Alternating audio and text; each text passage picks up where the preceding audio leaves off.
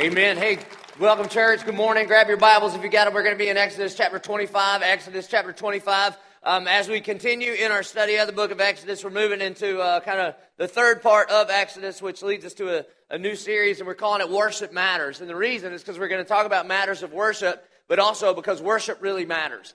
And there's a couple of ground rules that you just got to know, that we all worship something, and that we were created to worship.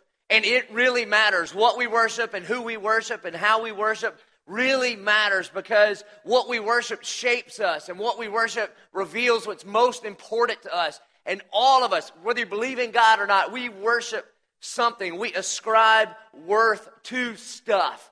And I saw this very clearly yesterday, not in a negative, like idolatry kind of way at all, but just all of us worship things. Like if you've got a favorite sports team, you worship them, meaning when they do good, you go, yay, team. So my team, when my team does good, we literally sing, glory, glory to old Georgia, all right? And it is a religious experience, all right? So it's okay. Well, yesterday I had the opportunity to play at the Tim Tebow Celebrity Golf Tournament, all right? And what you saw there, first of all, it was a little nerve-wracking, because normally when I play golf, I'm used to like 3 people watching me, not like hundreds. And so these hundreds of people gather around at Sawgrass, and we walk up on 17, and there's a gallery. And I don't know, like, I'm not good. And it's worse when other people are watching you not be good. It's okay to kind of be crappy alone, but to be crappy in front of hundreds of people is worse, right? But what would happen every time in our little golf cart, each of us had a celebrity to play with. And so we were playing with the head football coach at Arkansas. He's a great guy. I hope the Bulldogs beat him to death, but he's a great guy. He's great. But we'd be driving our little golf cart, and it was me and Lars Peterson in my golf cart, and you would turn every corner, and there were these crowds of people with their books to get autographed, and they were at the celebrity golf tournament. So they're looking for Tim Tebow and Cam Newton and Evander Holyfield. I mean, people like that are there. And then you would turn the corner, and they would look into your golf cart, and they'd be like, oh, it's nobody. Over and over and over again. It was great. It was really, really great. And so every single one of us ascribe worth to something, and it matters. It really, really matters. And so what we're going to see here in Exodus chapter 25, today we're going to talk about the tabernacle. And you might think, as a Christian, you know, what does the tabernacle mean to me? And it's very, very important, because what we're going to see in the tabernacle is we are going to see the very intention of God. And you'll remember, this is right on the heels of our 10 Commandments series. So God has just laid out the 10 Commandments, which in essence crush us. That the perfect law giver gives us this perfect law, and we find out very quickly that we're all lawbreakers. And right on the heels of being crushed by these 10 Commandments, we get to chapter 25. And here's what God says. Exodus chapter 25, beginning in verse 1. It says, the Lord said to Moses, speak to the people of Israel that they take for me a contribution. So this is the first ever capital campaign in the Bible right here, all right? So God says, Moses, we're going to take up a collection, and from every man whose heart moves him, you shall receive the contribution for me, because they're going to build a tabernacle. And let me just time out right here. We're not doing a capital campaign right now, so we're not going to take up a special contribution at the end of this service, but I just need to tell you this. That you, as a church, have been incredibly generous and faithful to the fact that God is first, that God loved you first, that God went first and sent His best to demonstrate His love for us, and that in response to that, and again, worship is our response to God for who He is and what He's done. And around here at the Church of 1122, you have been responding financially as if God is first. And what I mean is in your tithes and offerings, you know, at the end of every service, we say you can respond to God by bringing your tithes and offerings to Him. And I just need to tell you, way to go. And a big part of why God continues to bless us, and we're continuing to expand and move and make more room for more people, and all of those kinds of things have to do with your faithfulness to the responding to the fact that God is first. And when we respond, whether we respond in song or prayer or financially, whatever, it is worship. And so 1122, way to go. Verse 3. And this is the contribution that you shall receive from them. Gold, silver, and bronze, blue and purple and scarlet yarns, and fine twined linen, goat's hair, tanned ram skins, goat skins, acacia wood, oil for the lamp, spices for the anointing oil, for the fragrant incense, onyx stones and stones for setting, for the ephod and for the breastplate. Notice the wide ranges of things that people brought unto God. You know what that means? This is good, that it was a movement for all people.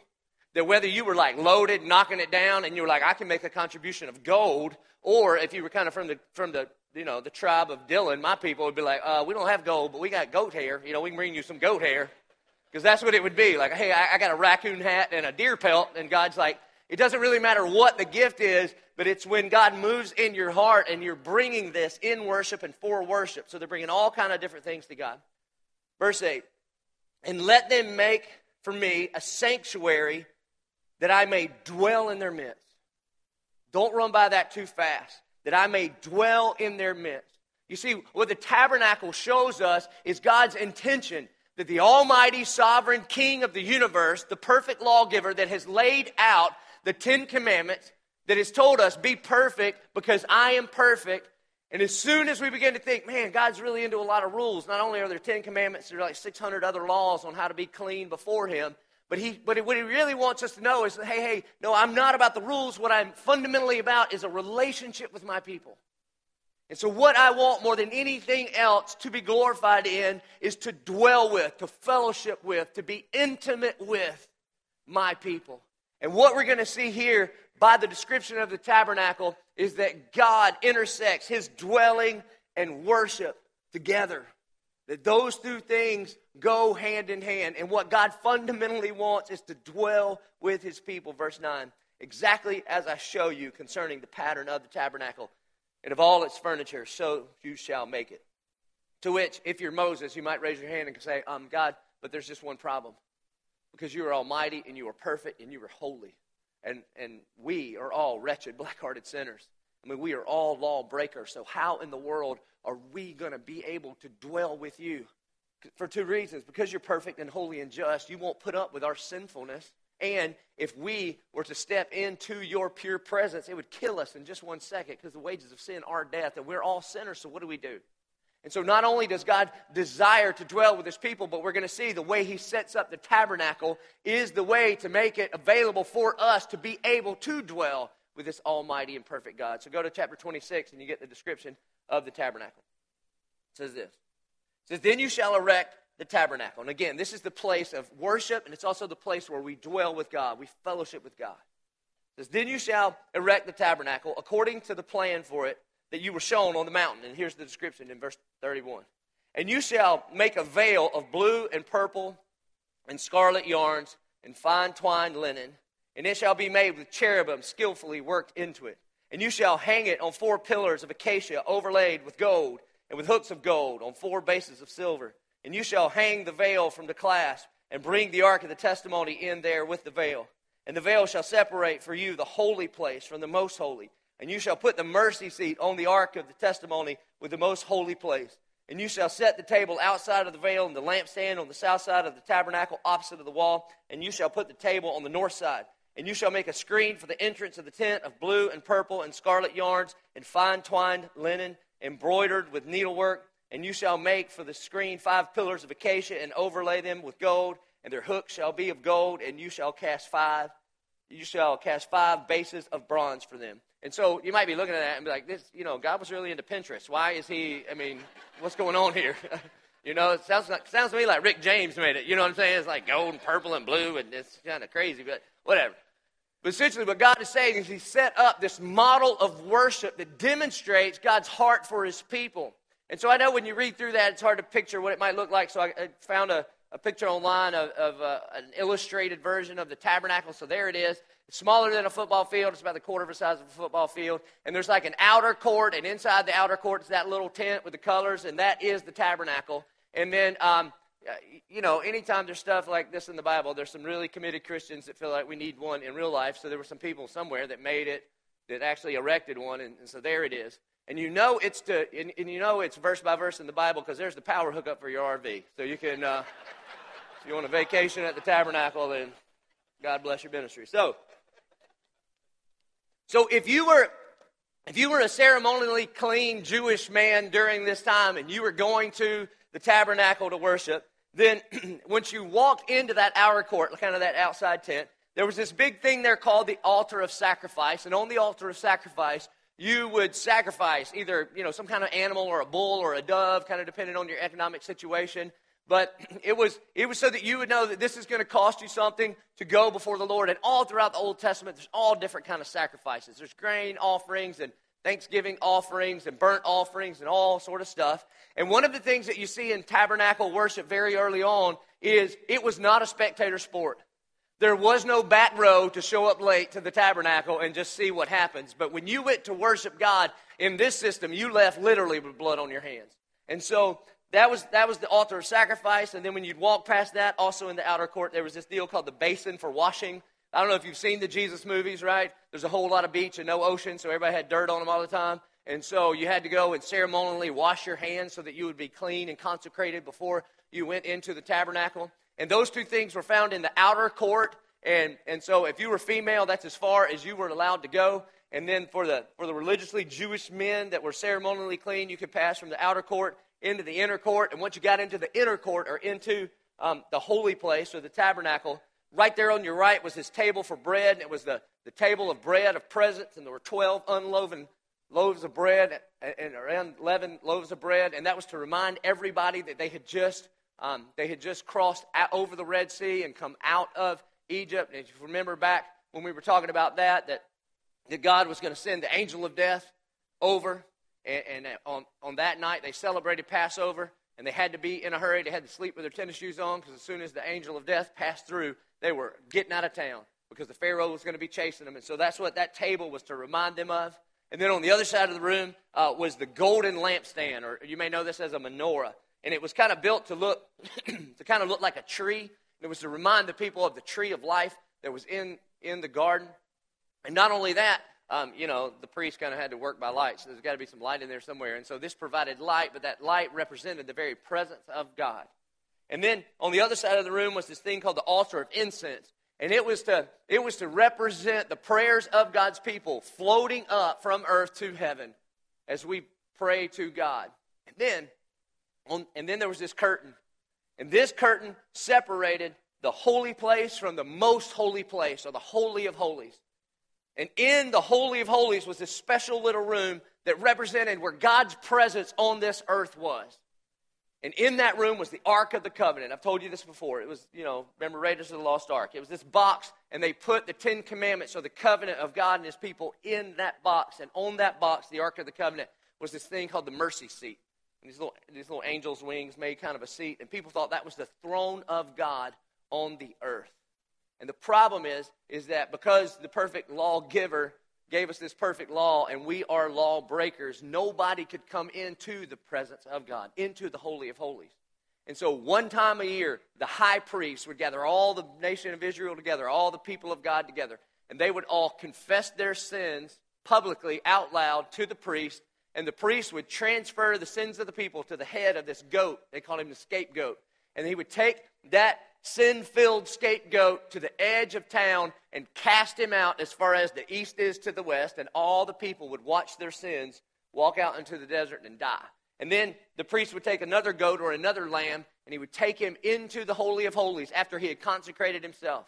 And he would spill the blood of that lamb, and he would sprinkle the blood of that sacrificial lamb over the mercy seat on the Ark of the Covenant. And the blood of that lamb would cover over our sins. And you get a season pass for 1 year. It only lasted for 1 year. And so every single year you had to repeat over and over and over.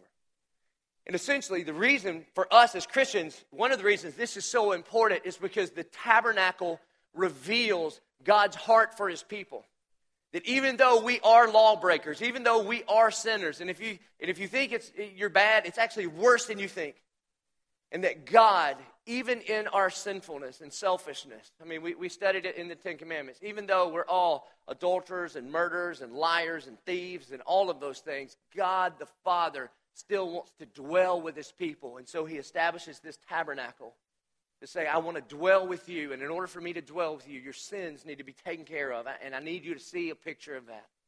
And so here's the point, that the tabernacle reveals to us God's desire to dwell with His people. And that is a big deal. Because God does not just want your performance. In fact, He's not that interested in your performance. And every one of you that's a parent, you know what I'm talking about. As the father of a 9-year-old boy and a 5-year-old little girl, I don't just want their performance. I mean, it wouldn't be enough for me if I had the perfect kids that always did everything we asked him to do. I can't even say it with a straight face, right? If JP made straight A's and he was the perfect athlete, and Reagan was the queen of the, gymnastics, which she loves to do gymnastics, which isn't real gymnastics. It's just a bathing suit in a gym, costs me $100 a month, just frolic around. But whatever, okay, she does it. But she's queen of the balance beam, and they always obeyed, and every time I walked in the door and said, "What'd you do today, Daddy?" And they were like, "Well, when we finished our Bible study, we did our homework before we cleaned our rooms," all right? Even if they acted that way all the time, and yet they did not want a relationship with me, it wouldn't be worth it, right? And so, like a good dad, God is a good dad that wants to know his kids, and he wants to be in a relationship with his kids. And so the tabernacle reveals to us God's desire to dwell with his people. But there's a problem. There's a theological, existential problem that God is a perfect and almighty God, and we are imperfect, unholy people. Even on our best days, we are imperfect, unholy people, and those two things just don't go together. So what do we do? And so this tabernacle system is to set up to show us, to be kind of a shadow and a foreshadowing of how God and his people could dwell together. Because along comes Jesus, and in Jesus, he is the sum total fulfillment of that tabernacle desire of God for his people. That when Jesus comes along, once and for all, he accomplishes everything that this tabernacle in Exodus 25 and 26 was supposed to teach people about how God and his people dwell together. So you might want to grab your notes, or if you're kind of good at Bible study, maybe you can hop around. I'm going to go to a bunch of different New Testament verses. But if you go to Luke chapter 9, verses 30 and 31, this is referred to as the mountain of transfiguration. So Jesus takes his 3 favorite disciples and he takes them up on top of this mountain. And while he's up on this mountain, Jesus has this conversation with 2 dead guys, Moses and Elijah. And they've been dead and gone and in heaven for hundreds and hundreds and hundreds of years. And in Luke chapter 9, verse 30 and 31, here's what it says. It says, "And behold, 2 men were talking with Jesus, Moses and Elijah." And it doesn't say exactly what they're talking about at first, but I imagine Jesus is like, "Hey, boys, hadn't seen you in a while." And Moses and Elijah are saying, "Yeah, man, we haven't seen you either. It's been like 30 years or something since we've seen you. How's life down here on earth?" And Jesus is like, "Oh, it's pretty cool, but I'll be back to you in a little while." And then the Holy Spirit's coming this way. And they're having this kind of little conversation. And then it goes on and says, verse 31, so he's talking to Moses and Elijah, "who appeared in glory and spoke of his departure, which he was about to accomplish at Jerusalem." The interesting thing here is that word departure in English, in Greek, literally is Exodus. So get this. Moses and Jesus are talking about Exodus. And this is huge. And so Jesus is saying to Moses, "Yeah, Moses, what I'm about to do is sort of like what you did, except on a grander scale. The way you went on behalf of God to Pharaoh to save some people that were in bondage to Pharaoh. And then you, by God's grace, those people were let go and taken into the promised land and to the presence of God." And now Jesus is saying, but I'm doing it on like more of an eternal scale. And I'm going to go on behalf of God the Father. I'm going to go and release people from bondage and set them free. And not to just a piece of real estate in the Middle East, but to an eternal connection into the very presence of God. Jesus says, "I have come, Moses, to do eternally what you did."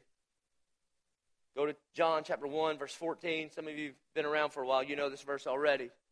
In John 1:1, it says that in the beginning was the Word, and the Word was God, and the Word was with God. And then when you get to 14, it says, "And the Word," that's Jesus, "became flesh and dwelt." Literally in Greek, that word is tabernacled. The Word became flesh and tabernacled among us. "And we have seen his glory, glory as of the only Son from the Father, full of grace and truth." In other words, in the Gospels, to kick off Jesus' ministry, we find out that God has this desire to tabernacle or dwell or be in a relationship with his people. And Jesus comes to be the fulfillment of God's desire and the only pathway by which we are able to know him and dwell with him as Heavenly Father. And so, therefore, there's no need for the tabernacle system anymore or the temple system anymore. And when you walked into that outer court and there was the altar of sacrifice where they used to burn bulls, well, in Mark chapter 12, verse 33, Jesus says this, and to love him with all the heart and with all the understanding and with all the strength, and to love one's neighbor as oneself is much more than all whole burnt offerings and sacrifices. In other words, Jesus is saying, now that Jesus has come and through his life and death and resurrection, it's not what you sacrifice on the outside, but it's actually about you loving God and you loving one another, and that is the kind of worship that God is looking for. Not that you just come in and kill a bull every year. Or in Romans chapter 12, verse 1, the Bible says, I appeal to you, therefore, brothers, by the mercies of God, to present your bodies as a living sacrifice, holy and acceptable to God, which is your spiritual worship. But the Bible says now in Christ, it's not an outside-in thing, it's an inside-out thing. It's not so much what you do with your hands as much as it is what you do with your whole body, and it starts here on the inside, so we don't need an altar of sacrifice anymore because now you're the sacrifice. The way you respond to God is what worship is. And then you go on to that basin of water. One of the things Jesus got in trouble for a whole lot in the Gospels is he never washed his hands right, all right? So some of you, if your kids never wash their hands, they're kind of Christ-like, so you cut them a break. So there was this ceremonial washing in the Old Testament. A lot of times it was an outside-in sort of thing. And in Titus chapter 3, verses 4 and 6 says this, but when the goodness and loving kindness of God our Savior appeared, this is Jesus saved us. Not because of works done by us in righteousness, but according to his own mercy, by the washing of regeneration and renewal of the Holy Spirit, whom he poured out on us richly through Jesus Christ our Savior. In other words, it's not about an external cleansing, it's an internal cleansing. This is why religion doesn't work. This is why so many of you tapped out of church for about a decade. Because you grew up in the kind of church that I grew up in, and somebody said, if you want to be a good Christian, and by the way, there is no such thing as a good Christian. There's not like good Christian and bad Christian. The Bible says in Ephesians 2 that we were dead in our trespasses. There's just dead and alive. And that's good news if you're dead. You know why? Because there's no level of dead. A little bit dead and a lot dead is just dead. And God can take a little bit dead or stinky dead and bring you to life. I promise that's my testimony. And so I grew up in the kind of environment that said if you want to be a good Christian, you don't drink, you don't smoke, you don't chew, you don't go with girls who do. Problem? Those are my favorite girls, all right? And so you tried to white knuckle it forever. And all you tried to do was clean the outside, clean the outside, clean the outside.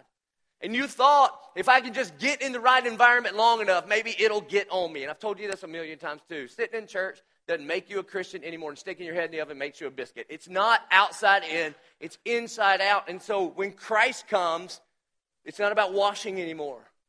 It's why Jesus called the Pharisees whitewashed tombs. He said, look, you can have $1 million casket. It could look awesome on the outside. But if there's nothing alive on the inside, then it's just dead. And so when Christ comes, there's no need for the ceremonial hand washing anymore. And then the good news is in the tabernacle system, there was an inner and outer courts. But then when Jesus comes, in Galatians chapter 3, verse 28, it says, there are neither Jew nor Greek. There is neither slave nor free. There is no male and female, for you are all one in Christ Jesus. In other words, that there is no seating chart in the kingdom of God. And that's why the Church of 1122 is a movement for all people. All colors people, all socioeconomic classes, all different kind of backgrounds, regardless of what you used to believe. It doesn't matter that in Christ we are all one people. And that also means that in Christ, nobody walks with a swagger or a limp. That you just walk with Christ. And so he breaks down the seating chart. And then when there's the table for the bread of presence that was in the tabernacle, but Jesus in John chapter 6, verse 35 says, I am the bread of life. He who has come to me shall not hunger. And so you don't need the table of the presence of bread anymore because Jesus is the sum total fulfillment of that bread, that he is the bread of life. And by the way, you know where he says this? He says this right after he's fed 5,000 people. And those 5,000 people, if everybody brought a date and had a kid, it's about 15,000 people. And he did it with just a little tiny bit of bread and a little tiny bit of fish. And he feeds all these people. And now all of these people start following Jesus for the wrong reason. Because you think our church is growing fast? I'm telling you, if we could show up here every weekend and I could feed this whole room with a pack of Lance crackers, you'd bring a friend, wouldn't you? You'd be like, y'all, this is crazy, all right? I mean, you got to come. Sometimes sometimes I sing loud. And he's kind of funny, but then he kind of gets mad at us. But regardless of that, regardless of what you believe, he gets one pack of crackers and passes it out. And at the end of the day, we got 12 baskets of crackers in the back. You got to come see this. This place will be packed out. The problem was when Jesus did this miracle is people came to get fed instead of to meet Jesus. And so in that, he says, hey, don't miss the point here, folks. I am the bread of life. That you don't come to me just so I make life better. You come to me because I am better than life. That's what Jesus says. He's the sum total fulfillment of the fact that his grace is more than enough and he is everything that we need. And so we don't need a lampstand anymore for light because in John chapter 8, verse 12, Jesus says, I am the light of the world. He who follows me shall not walk in darkness, but shall have the light of life. One of the great questions I get around here all the time is, I'm just trying to determine God's will for my life. How about instead of trying to determine God's will for your life, determine the kind of person God wants you to be. And the person God wants you to be is the kind of person that walks in the light of Jesus. That just means that you abide in him, you get to know him. Because people that can see, people that have light, they don't tend to stumble around as much and bump into things. And so Jesus says that he is the light of the world. And that altar of incense that represented the prayers of God's people floating up to heaven, when the disciples come to Jesus to say, Jesus, can you teach us how to pray? He says, all right, when you pray, pray like this. This is Matthew 6:9.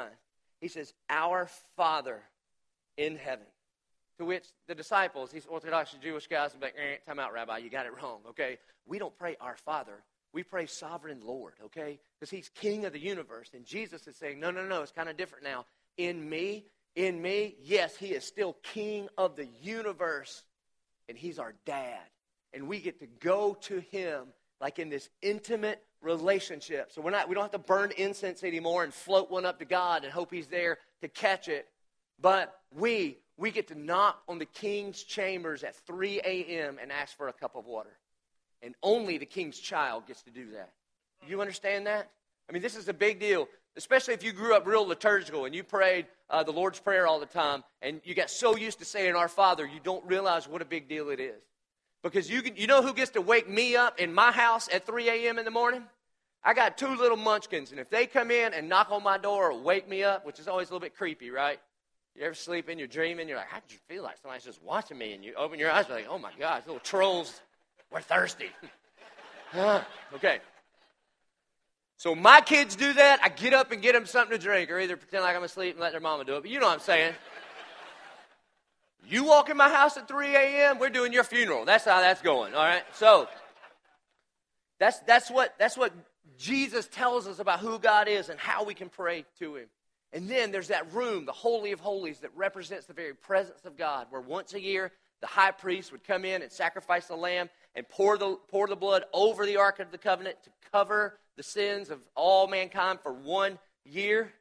And in John chapter 1, verse 29, John the Baptist is out baptizing people. Crazy guy, crazy hair, ate weird food, yelled at everybody, told them to repent or they're going to go to hell. And he said, I'm not the Messiah. I'm here to prepare ye the way of the Lord. And then one day, in John 1:29, John the Baptist, it says the next day, he saw Jesus coming toward him and said, behold. And that means, hey, everybody wake up and listen up. Quit looking at Facebook. Quit talking to your neighbor. Listen, what I'm about to say is a big deal. Behold, the Lamb of God who takes away the sin of the world. Not another Lamb of God that's here to cover the sins for 1 year for the religiously Jewish people.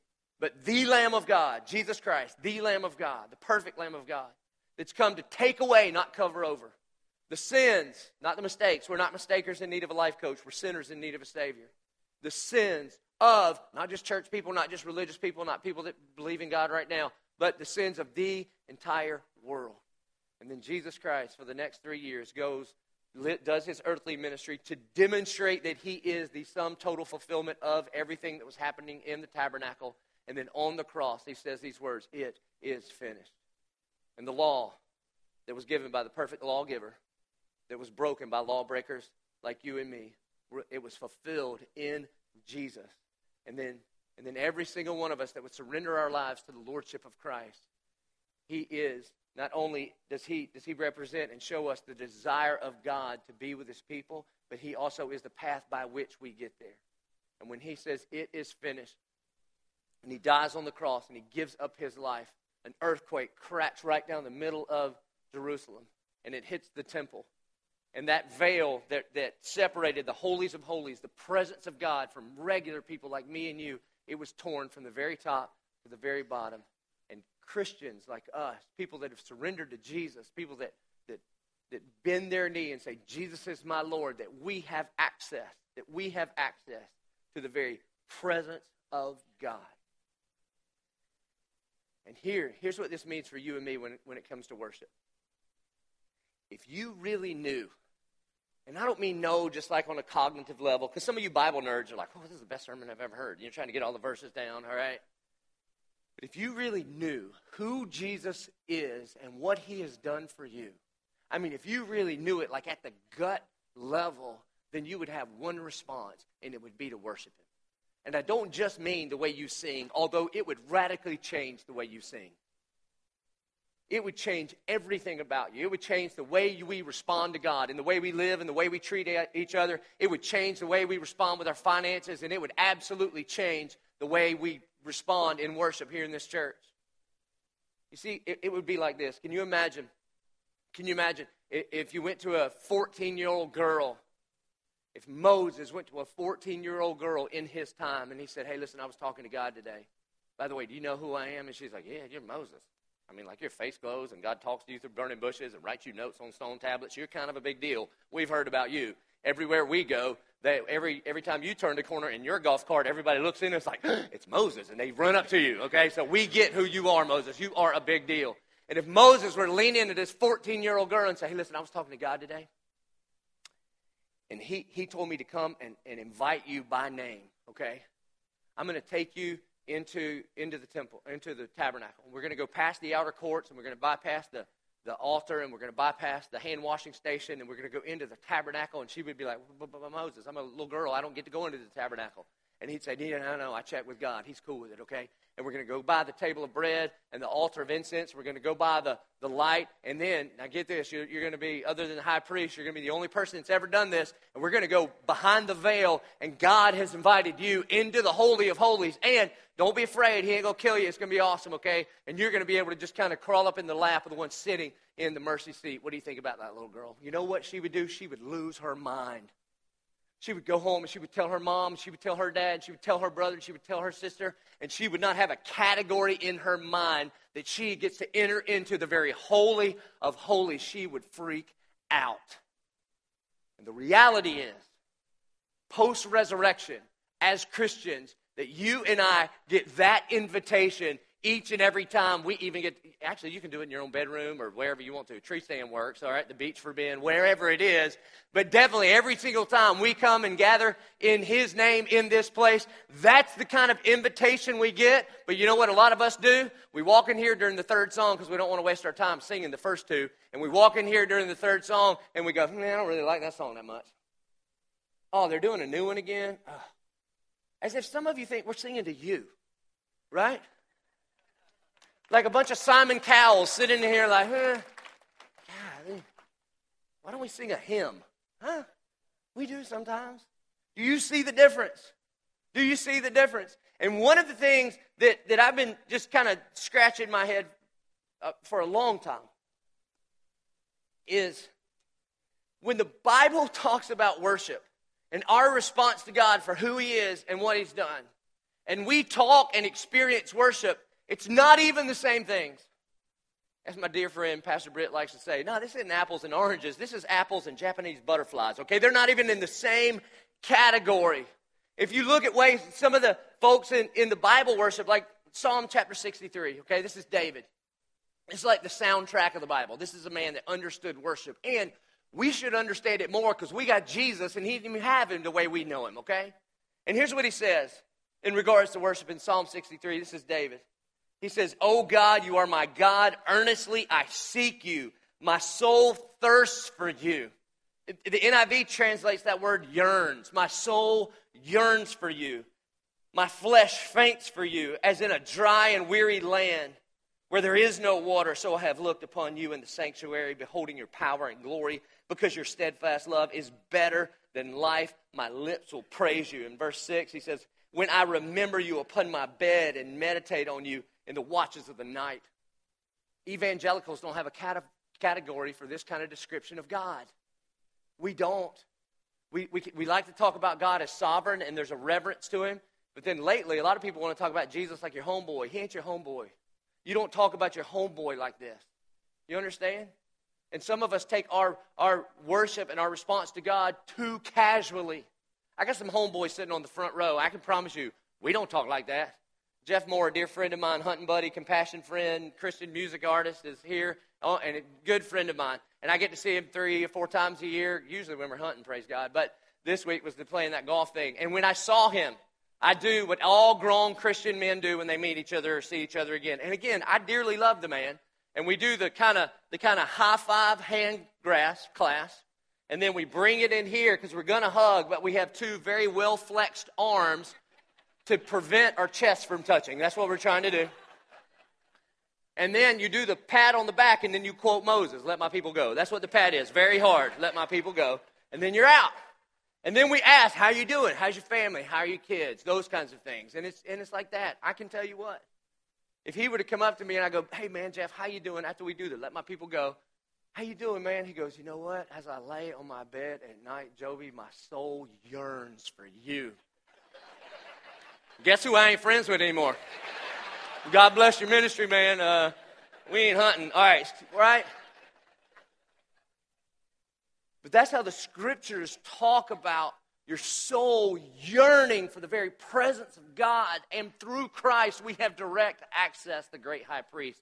You don't have to sacrifice a goat or wash your hands or anything. He died on the cross and invited you into that very presence. And the crazy thing is, it's not just, we could go verse after verse after verse in the scriptures about people yearning or longing for God.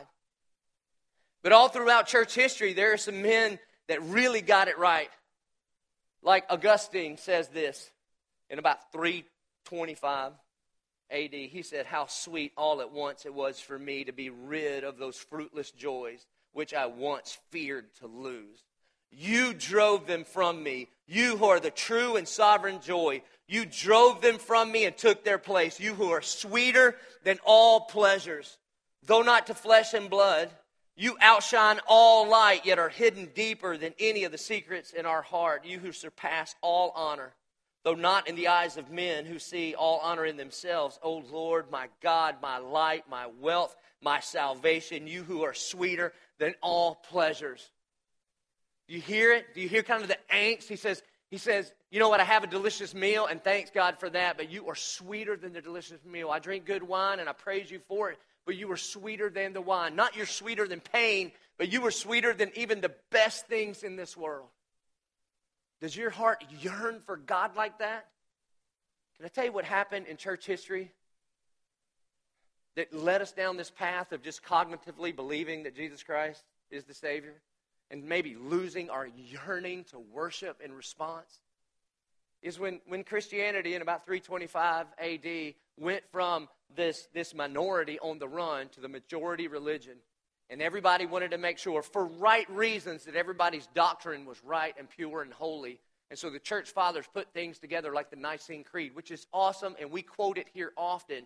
And yet you can read the whole Nicene Creed, and it doesn't say one thing in there about loving God. Doesn't say one thing about loving people either. See, that's different. That's different. Martin Luther says this. Martin Luther says, oh, I wish to devote my mouth and heart to you. Do not forsake me, for if ever I should be on my own, I should easily wreck it all. Listen, he was a Lutheran. A Lutheran. And you know what he's saying here? He said, I want to devote my mouth and heart to you. That's different than just believing the right things about God, isn't it? Because let me tell you, if you don't know how to worship and pour yourself out for Him, I'm telling you, it's like Facebook stalking your wife. You can get all the correct information about her and never actually know her. And I'm just going to tell you, I don't want just the information about my wife. You understand? I want to devote my mouth to her. You take that wherever you want to. You understand? That's what it's like. And some of you just come in here and sit in church, and that's just different. It makes me scratch my head and say, where are the people that want to devote their mouths and heart to God? Spurgeon says this, I thank thee that this, which is a necessity of my new life, is also its greatest delight. So I do at this hour feast on thee. You ever have your kids in that moment? For my daughter's 5, the cutest human alive. That's a fact, or at least for me. And on Fridays, we usually do a little daddy-daughter date. She's huggy and snuggly and wants to sit in my lap. And every time I say yes, because I've heard when she's 15, she's not going to want to, all right? I don't know if I believe that yet, but I'm going to take every one I can get right now. And there are just some of those times she just looks at me, and you've done this too as parents, right? And you grab me, you say this weird stuff, and you're like, I just want to eat your face. You ever say, like, it's like I can't hug you enough, I can't squeeze you tight enough, I just can't. That's what Spurgeon, in a, not an irreverent way, is saying about God. That I want to feast on thee. John Owen, my favorite Puritan, he says this, oh, to behold the glory of Christ. Herein would I live, herein would I die, herein would I dwell in my thoughts and affections, until all things below become to me as dead and deformed thing, no way suitable for affectionate embraces.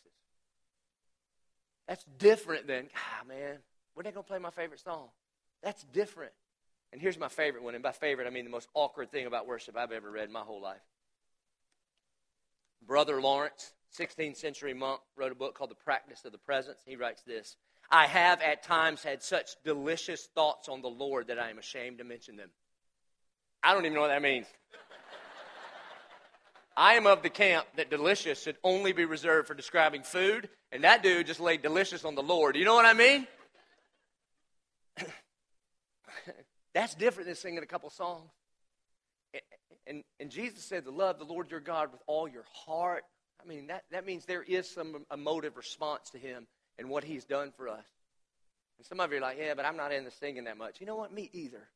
Outside of the worship CDs that we crank out here, I got one CD, Johnny Cash. And until he writes another one, I ain't getting another one. All right? I'm not into music that much either. And if you're sitting back going, yeah, you know what, I don't know, I ain't feeling it. Well, guess what? If you ain't feeling it, you might not understand what Jesus Christ did for you. You really might not understand the gospel. Because when I examine the depths of the depravity of my life, when I understand that God didn't just try to make me better, but I was dead in my trespasses, when I think about the people I've hurt and how selfish I am and the egomaniac that I continue to be, and in fact, as I mature in my relationship with Christ, my understanding of my own depravity gets bigger and bigger and bigger. And I often scratch my head and go, oh my goodness, it's actually worse than I thought. It's actually worse than I thought. It's not just my external actions, but actually internally is even wicked and depraved. And in my understanding of who God is, that he demonstrated his love for me on the cross, he fully and finally satisfied his requirement of perfection in Christ, and I got the benefits, and I didn't do anything to deserve it. As my understanding of me goes down and down and down, and my understanding of his holiness gets greater and greater and greater, the only thing that can grow to make up the difference is the love of Christ demonstrated at the cross. And when I understand that, the more I understand that, the more I just want to sing to his name, the more I want to respond in my finances, the more I want to respond by loving other people because he first loved me. And if you don't have that kind of response in you, you might need to take a long look at the gospel of Jesus Christ. I'll end with this. I used to hunt a lot. Well, I still hunt a lot, but I grew up hunting and grew up rabbit hunting with my dad. And so and some of you are like, you hunted rabbits? Yeah. And, I know some of you love rabbits. We did too, just with gravy, okay? It was different. It's kind of different. And so we go rabbit hunting, and we had these dogs. My daddy bought us these dogs, these beagles, rabbit dogs. And it was great. We got them at Christmas when we were little kids. And, when you're a kid and there's a box and it's wiggling, you're like, this is going to be awesome. All right? You open it, it's a beagle puppy in the box. And so I named mine Daisy Duke because I had a crush on her, and I figured if the real Daisy Duke found out I had a little Daisy Duke, we would get married and stay together forever, and it'd be awesome, all right? But it didn't work out. Worked out better. But my little brother had one called the Incredible Hulk. So we had the Incredible Hulk and Daisy Duke. They were our rabbit dogs. And so we would go hunting, and I don't know, probably too young to be carrying around a 12 gauge in the woods, but when you grow up in Dillon, you get there faster. And so there we are. We're walking through the woods. And our dogs are, rabbit dogs go under everything and over everything, and they're trying to kick rabbits out. And so we're going, and it's freezing cold, and we get to this creek. And it's only about, 3 or 4 feet across. It seemed huge at the time, but I was 4th grade or something, okay? And so my dog, Daisy, she goes walking out onto the ice. And she's kind of sniffing around, and she's doing that kind of weird, walking the ice deal. And then we hear crack, crack, crack, and then boom, it breaks, and she goes under. And I'm just standing there when my dog, Daisy Duke, goes under the ice, and she's caught in the flow. And I can see her.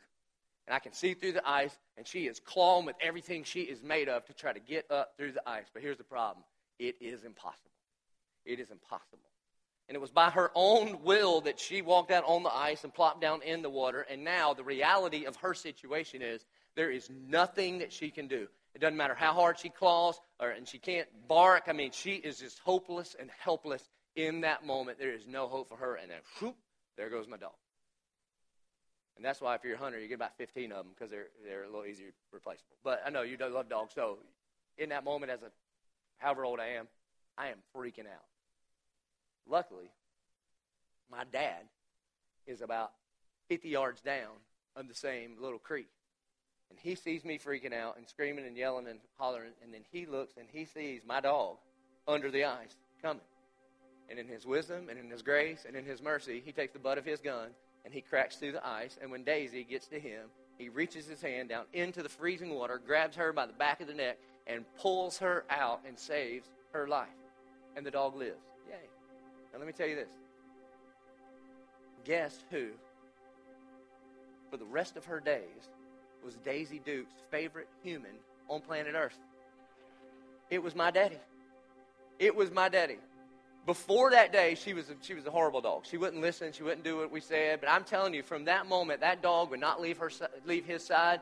The dog would do exactly what my dad said. In fact, on the way home that day, my dad put Daisy in the floorboard on the inside of the cab of the truck.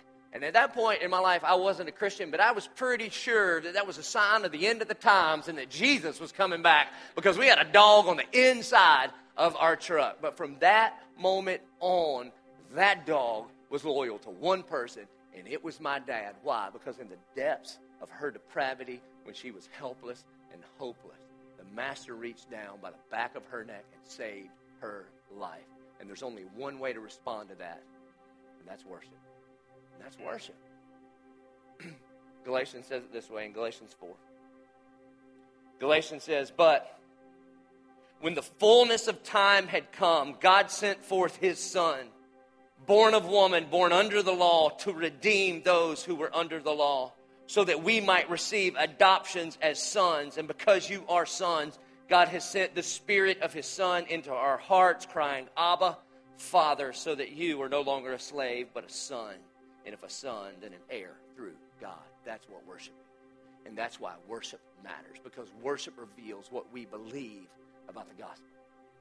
God is not impressed with how loud you sing or how good you sing. But when we know that we were hopeless and helpless, and that God Almighty, because he is love and he loves his children, wanted to dwell with his children, but that was impossible because of our rebellious sin nature. And he sent his Son to make a way that we could be rescued from the mire and the muck or the frozen water. Then we have one response, and that's to lift our hands and to lift our voices and to put him first in our finances and to come to the altar and do all of those kinds of things that just scream out, Abba, Father. So we're going to do something radical this morning. We're going to end with 2 songs instead of 1. And yeah, that guy always loves it.